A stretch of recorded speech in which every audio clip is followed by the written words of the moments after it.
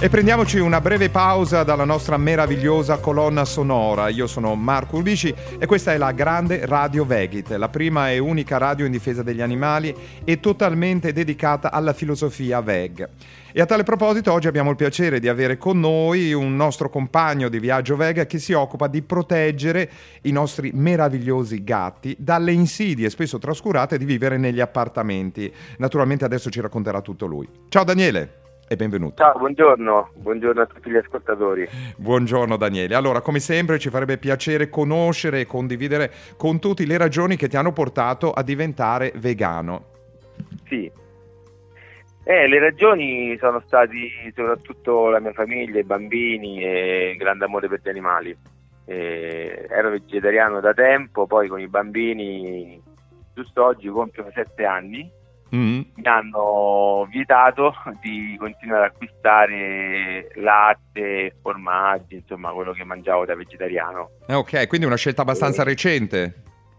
Sì, qualche anno, un paio d'anni più o meno. Mia moglie da di più, ma tra l'altro lei è attivista, collabora con diverse associazioni, santuari, di tutto il mondo che gravita intorno agli animali nella lato positivo, diciamo, degli animali, non quello negativo. Certo. Senti, ma anche i bimbi quindi sono vegani?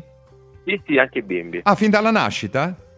No, da quando avevano 5 anni più o meno. Che fortuna per loro. Però, e per gli animali. Sono nati vegetariani, quindi comunque la vita vegetariana hanno iniziato subito a farla, da subito. E dopo, quando hanno preso la consapevolezza, hanno deciso di non mangiare più i formaggi e il latte. Ah, interessante. E ci puoi raccontare le condizioni di salute loro e anche le vostre, Ottime. tu e di tua moglie? Ottime. Infatti noi Io non ci stupiamo. Sto tutto il giorno sulla scala, salgo e scendo per mettere appunto in protezione i gatti nello specifico, perché mi occupo di gatti, con Gatto Volante, che era il nome della mia azienda, e quindi siamo in ottima salute, tutti e 4.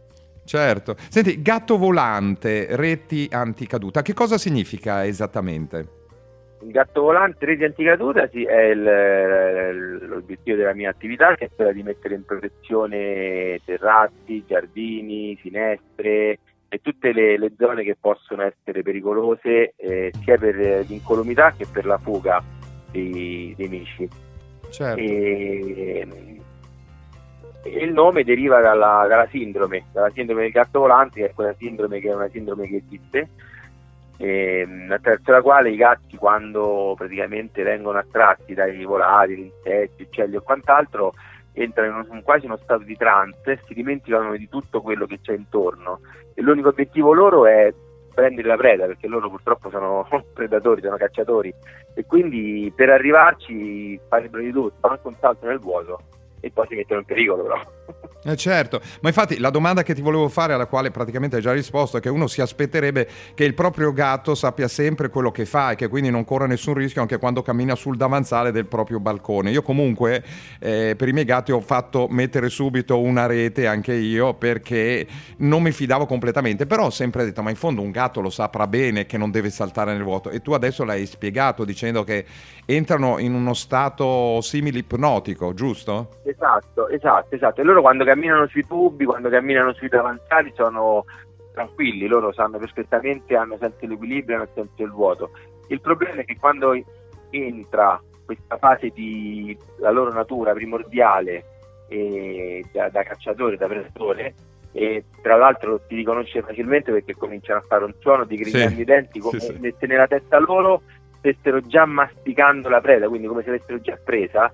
Quindi vanno proprio in trance, si scordano di tutto e quindi una sorta di ipnosi, come la vuoi chiamare, dimenticano tutto. L'unica cosa che esiste al mondo in cui frazioni di secondo per loro è il volatile, la preda, e quindi si mettono in pericolo per questo motivo.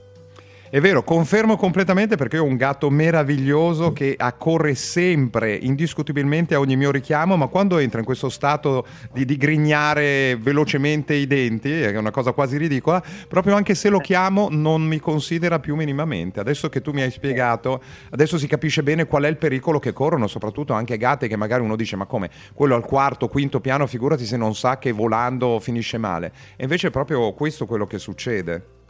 Eh sì, considera, io avendo 7 gatti a turno quasi tutto il giorno si sente questo rumore perché essendo 7 capisci bene che ogni tanto poi ovviamente stanno sempre fuori, il nostro terrazzo è messo in sicurezza ovviamente. A che piano abiti? Abitiamo al 4º piano. Certo. A Roma però, quindi purtroppo lavoriamo solo a Roma e nella regione Lazio, che poi fare trasferte più lontane è un po'... però lo valutiamo, se vale la pena magari ci possiamo anche pensare. Ecco, appunto, quindi il tuo ambito lavorativo è Roma, ma eventualmente si può anche pensare a degli spostamenti fuori luogo, fuori dalla città. Sì, per esempio devo fare un lavoro a Grosseto, che mi hanno contattato, e la regione Lazio è, sempre, e l'Umbria, la Toscana, la Campania, insomma le regioni abbastanza limitrofe, cerco di accontentare, perché purtroppo non siamo tanti che facciamo questo mestiere. Certo. E quindi hanno bisogno, fortunatamente ci sono tanti amanti dei gatti che hanno a cuore la loro salute, e quindi quando possiamo lo facciamo volentieri. Benissimo. Senti, sono curioso, qual è l'aspetto più bello di questo lavoro?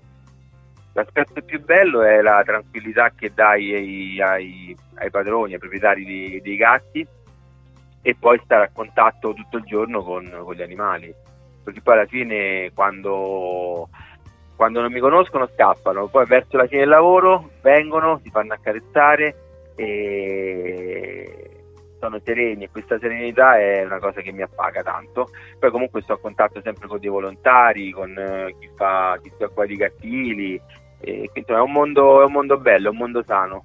Sì, indiscutibilmente. Senti, vuoi ricordare a tutti coloro che ci stanno ascoltando dove ti si può incontrare sul web? Sì, sul web ho sia la pagina Facebook che la pagina Instagram, è Gatto Volante Rete Anticaduta, e poi se qualcuno mi volesse contattare o WhatsApp o telefonicamente ti posso lasciare il numero del telefono. Certo. Che è 392 10 41 970. Benissimo Daniele, è stato un vero piacere averti qui con noi a discutere dei nostri fantastici amici gatti, e ti auguro buon lavoro e a prestissimo. Un abbraccione. È stato un piacere mio, e a presto, e go vegan. Go vegan. Ciao Daniele, ciao. Ciao.